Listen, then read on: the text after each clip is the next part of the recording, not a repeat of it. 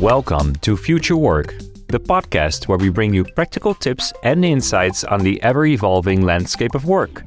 Join us as we explore the trends, innovations, and challenges shaping the way we work, today and tomorrow.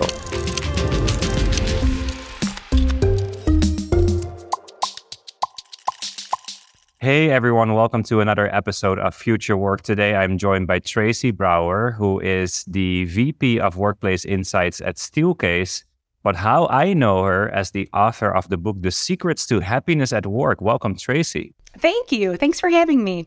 Tracy, you wrote a book about the secrets of happiness at work. What drove you to write that book? Was it a good experience or a bad one? Oh my gosh, I think it was a little bit of both.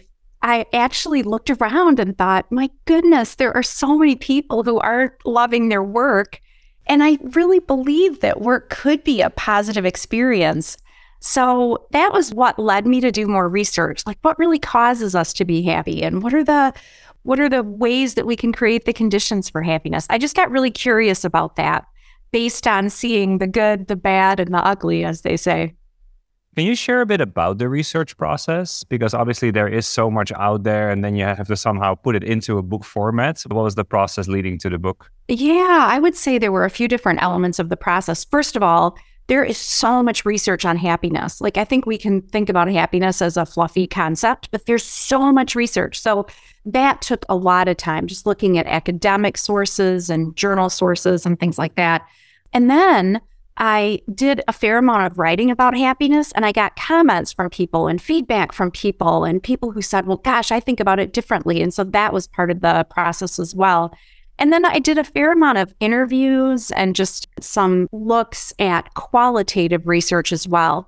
And then I looked at how those grouped and bundled and what some of those key themes were. And so that was part of the process in terms of looking at, all right, what are the things that are rising to the surface in terms of the biggest drivers of happiness and the biggest outcomes of happiness also. Amazing. I love that you were able to include some of the comments on your original writing, because sometimes, the theory is one thing, but then getting people to actually read that and share, well, how are they maybe applying it, and then what works and what doesn't, and then being able to write towards the reality of happiness at work is really interesting. So we talk about happiness. You said it can be a fluffy concept. What will be your definition of happiness, and then maybe more specifically, happiness at work? Yeah, for me, happiness is about an overall sense of joy and contentment, and that ebbs and flows. Like, we're not all bonbons and butterflies every day. It's really natural that it ebbs and flows, and we can have an overall sense of joy or contentment, even if every single day isn't, nirvana for us. So that's part of it. And then happiness at work tends to be about 4 key elements. I love that you asked this question. It's really cool. It's often about dedication, like feeling really committed to the outcome and really, really dedicated to that. It's often a feeling of immersion, like you get so immersed in your work and you get going on it, and all of a sudden you look at your watch and you're like, oh my goodness, where's the time gone? There's an energy element to it, which I think of as vigor. So what's the way that I get energized from my work, and how am I motivated to put energy into my work? And then it's usually an experience of mattering, like feeling like the work that I'm doing matters and it has meaning. And so again, it's not just like I love every single task, every single day, every single minute, but it's those overall senses that the work that I'm doing has meaning, and it has those other elements as well. And work is such an important way that we gain that sense of happiness, right? Like, of course, we gain happiness on vacation and with our families and doing things that are non-work related, but work really can be a source of happiness, even if it's not a perfect or ideal work environment.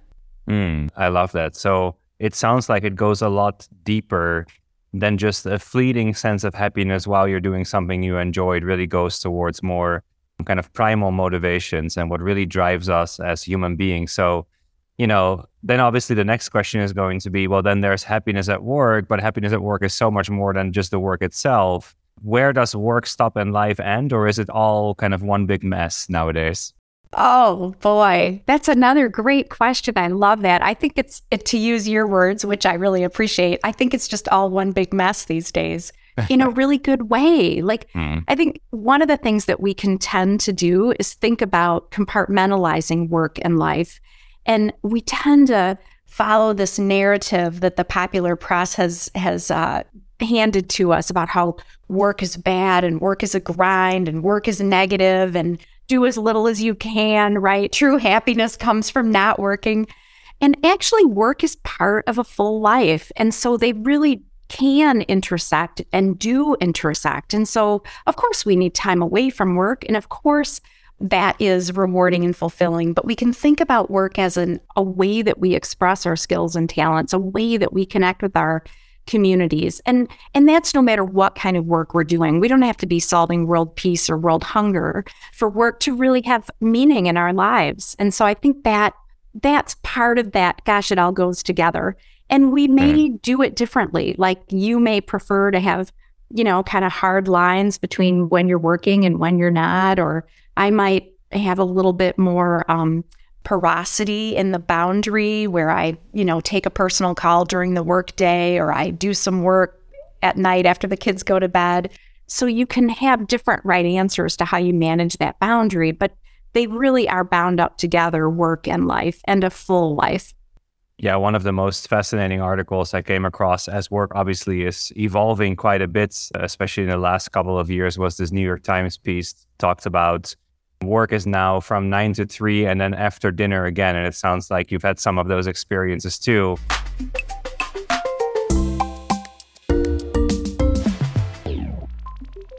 On the topic of work shifting and work evolving, a lot of changes obviously have taken place over the last couple of years. You're based in the US. I see a lot of very scary stats about office occupancy.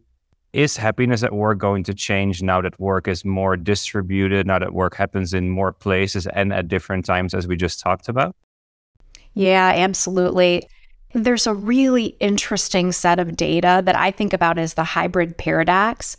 And this is global data, where a lot of things about our lives have gotten better. We're spending less time in our commute, we're socializing more, we're having less sick days, we might have, more time eating out. Like literally, that's some of the statistics.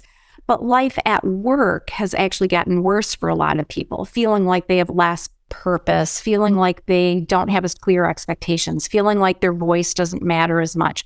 Those are some of the elements. And so the paradox is, much of our lives have gotten better, but our lives at work haven't necessarily gotten better.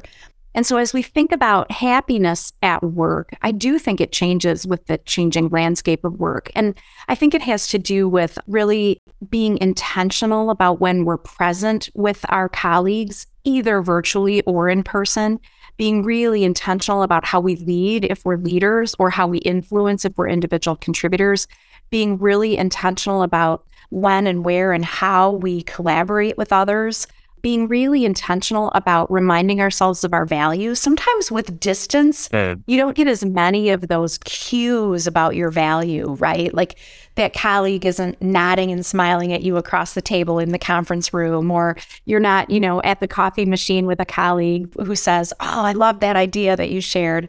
So I think there's that really needing to remind ourselves of our value, and those drive esteem so significantly because work is part of our identity in a really positive way. So I do think it shifts, and I think partly it's about new levels of intentionality.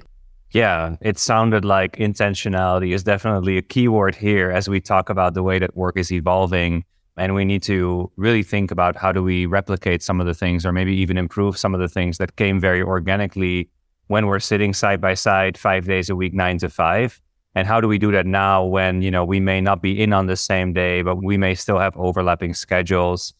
That leads, I think, to a really big question. Sometimes I feel like the best organizations now mimic as closely as possible a remote organization, a fully remote organization where, again, the company had to be designed from the ground up as a system in which you think very intentionally about how do you get to people to connect when they're all sitting in different places. What is the role now of leaders and managers in creating a positive culture where employees can find happiness? Yeah, I actually think the role of leaders and managers has gotten so much harder. Like I've always thought, in particular, that middle management role is so tough, but I just think it's gotten really, really hard. And I think there's new levels of emotional labor that leaders are doing because they have more pressure in terms of people looking to them for information. We're deluged with information. So people are looking often to leaders and organizations for, how does this matter? What does it mean to me and my job? And we are elevating expectations of employees, particularly around well-being. And so a lot of leaders are saying, oh my gosh, I want to be empathetic and ask the right questions, but I want to find the right balance so I'm not being intrusive. And how do I connect people with the resources? Because I'm not necessarily feeling like I have all the resources to help in some of these bigger things. And so there's a lot of emotional labor. But I think if leaders can remind people of purpose and remind people about how their work matters in the scheme of things and the value chain and the way that they deliver to colleagues.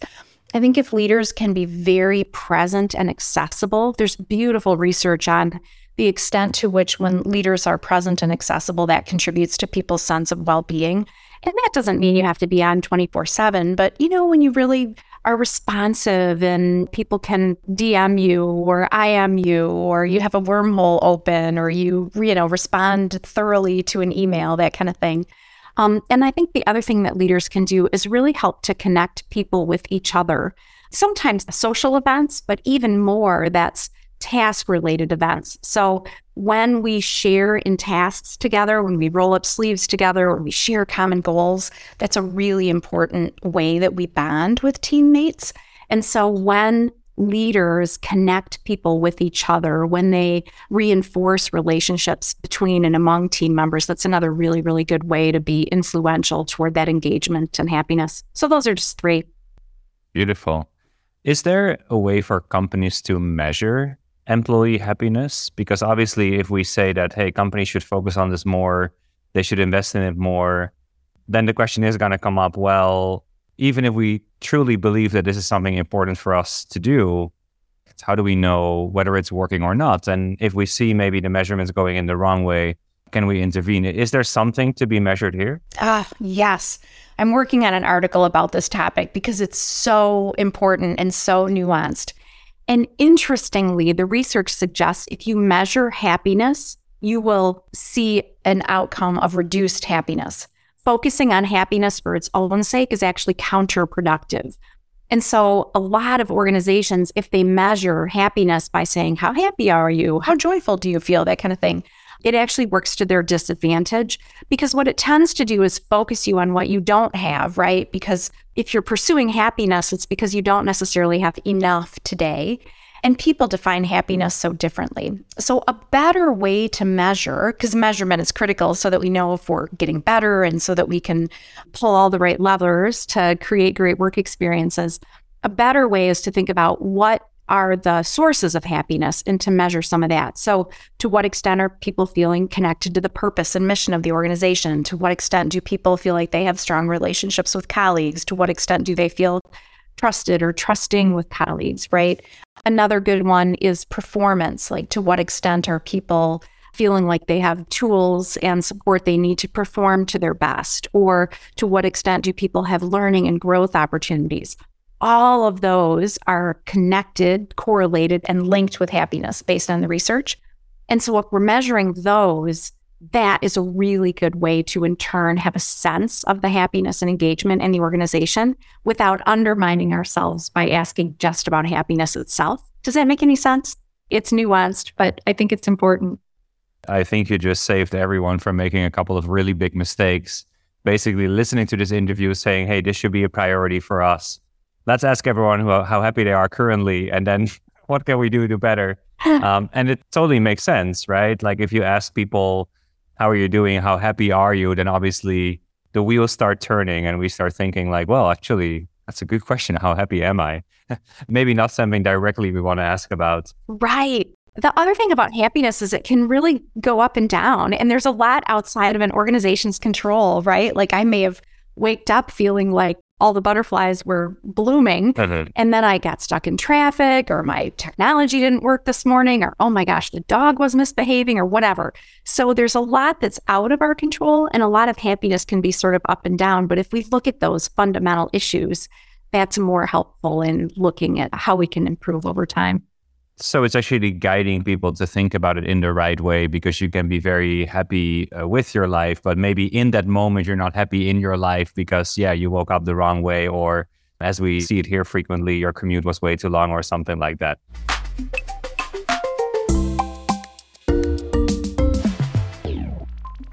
So that makes a lot of sense, asking the right questions. I know you recently wrote about well-being. You just mentioned this earlier. This is something that actually for the first time now in Asia is something that is started to be discussed. I wouldn't say that it's fully mainstream yet and that the taboos have fully been removed, but I do see a lot more now in terms of companies focusing on well-being, making it a priority, putting programs into place. What's the link between happiness and well-being? And also, why should companies care about it? Oh my gosh. I've been doing a series on mental health and well-being right now, and the business benefits of well-being are incredible. People perform better, they take less sick days, they are retained longer with the organization, they tend to learn and grow more significantly over time. And so organizations see huge payoffs in terms of stockholder value, shareholder value, customer satisfaction, employee satisfaction, retention, all kinds of things. So there's really good reasons to pay attention to well-being from a human perspective, but also from a business perspective if you're looking to make the case. I think the other thing to know is that well-being, from all the research that I've been doing, well-being does not appear to be a blip on the radar screen. It appears to be something that we will absolutely take forward based on all that we've been through globally. And so how we think about well-being and its connection to happiness is that there's a reciprocal relationship. When people are happier, they tend to have greater levels of well-being physically, cognitively, emotionally, and the opposite is also true. So there are really, really good reasons to focus on well-being. And the other thing that I wrote about in that article about business benefits of well-being with all of the data about business benefits is, gosh, what are the key leverage points? And according to that set of data, super interesting, there were about 8 different sources of data in that one. Focusing on physical well-being, monitoring, training, coaching was a big deal. Help people with the work-life navigation, so hours of work, flexibility, choice, control. And then thirdly was leaders who are perceived as being really supportive and who are able to more fully match skills and jobs. So when people feel more like their skills are being fully utilized, or they feel like they will be fully utilized in a potential scenario, those are really, really good for well-being. So those 3 things tended to be standouts in terms of making a difference. Yeah, so it seems that taking good care of your employees is also good for the business, which I think a lot of people know or may know or should know at least. But again, then putting it into practice is still sort of another thing altogether. And it kind of leads me to another question, which is, and this is something that I've been thinking about a lot. Can we live in a world where what is good for the employee is also good for the company and vice versa? I've been thinking a lot about productivity, which seems to be a big topic nowadays here in Asia, especially as, again, companies are moving more towards hybrid and remote models where you cannot look someone over the shoulder, you cannot provide direct feedback. And there seems to be at least a sense, although I think Satya Nadella at Microsoft calls that productivity paranoia, but at least there seems to be a sense that we are less productive. Is there a way that we can be meaningfully productive so that the work that we do also adds to what we want to achieve as human beings? So is there a way to balance what companies want and what employees want intrinsically? For sure. I deeply believe, and the research supports, when we do the right thing for people, we do the right thing for the business. The payoffs are significant. And the other thing that we're seeing is that a lot of these metrics absolutely move together. Correlation is not causation, but they move together. When people are more engaged, we tend to see greater productivity. When people are happier, we tend to see greater levels of performance. When people are more satisfied with their roles, we tend to see greater retention. So all of those things are really important. I think the other thing that's happened to us right now is we've got this overemphasis on productivity, and we need to think about performance. As humans, we tend to overvalue a lot of times the quantitative, and we don't always value as much the things that are less tangible. And so, yeah, productivity is about turning the crank, and it's about number of widgets and about how much, how fast. But we also need to think about how engaged are people? How much are they being retained? In what ways are our investments of people paying off over time because they're able to be more innovative or more creative? So for us to think about productivity is great and important, but it's one metric among many, and the better metric is performance. And so I think that that's one of the things we can consider is how do we make sure that we're valuing the bigger picture of performance and not just focusing in too much on the microcosm of productivity. Yeah, the counter argument is usually that, well, but this is something we care about right now. And the other things are more kind of like there's a huge hidden cost in not retaining people, right? In talent attrition, but somehow it's less painful because it's not something that you feel in the moment. But I think it's a really good note on, looking beyond just productivity, looking into performance and what the person can bring to the organization and vice versa.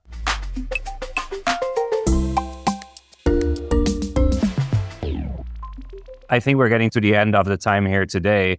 Maybe just like one piece of advice, if you had a billboard somewhere and you could put one piece of advice for companies who want to look into creating happier employees, what would it be? Oh, gosh. I think there are so many.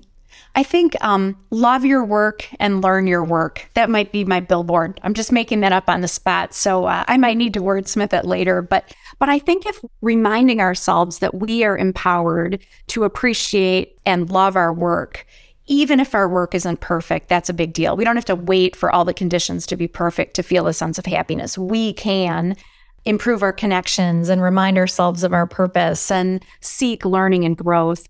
And the other part of that is love your work and learn your work. The more we're learning, the more we're stretching, the more likely we are to be feeling a sense of joy. And so when we raise our hand for the new initiative, when we find the problem and we work to solve it, when we figure out the new way, when we really push ourselves for something that we don't already know how to do, that's a really, really good idea in terms of driving our happiness. And so we can do those things for ourselves, and organizations can create the conditions for those as well. So I guess that would be my takeaway for today. I love it. Okay. If people, and undoubtedly they are, if they're interested to learn more from you and about you, where can they find you online? Yeah, thanks for asking. Steelcase.com is a wonderful resource. TracyBrower.com has all of my information. On LinkedIn, I'm Tracy Brower, PhD, and you can find The Secrets to Happiness at Work wherever books are sold, as they say. So Amazon or wherever you'd like to buy books. Wonderful. Tracy, thank you so much for being here today. Thank you so much. I appreciate it.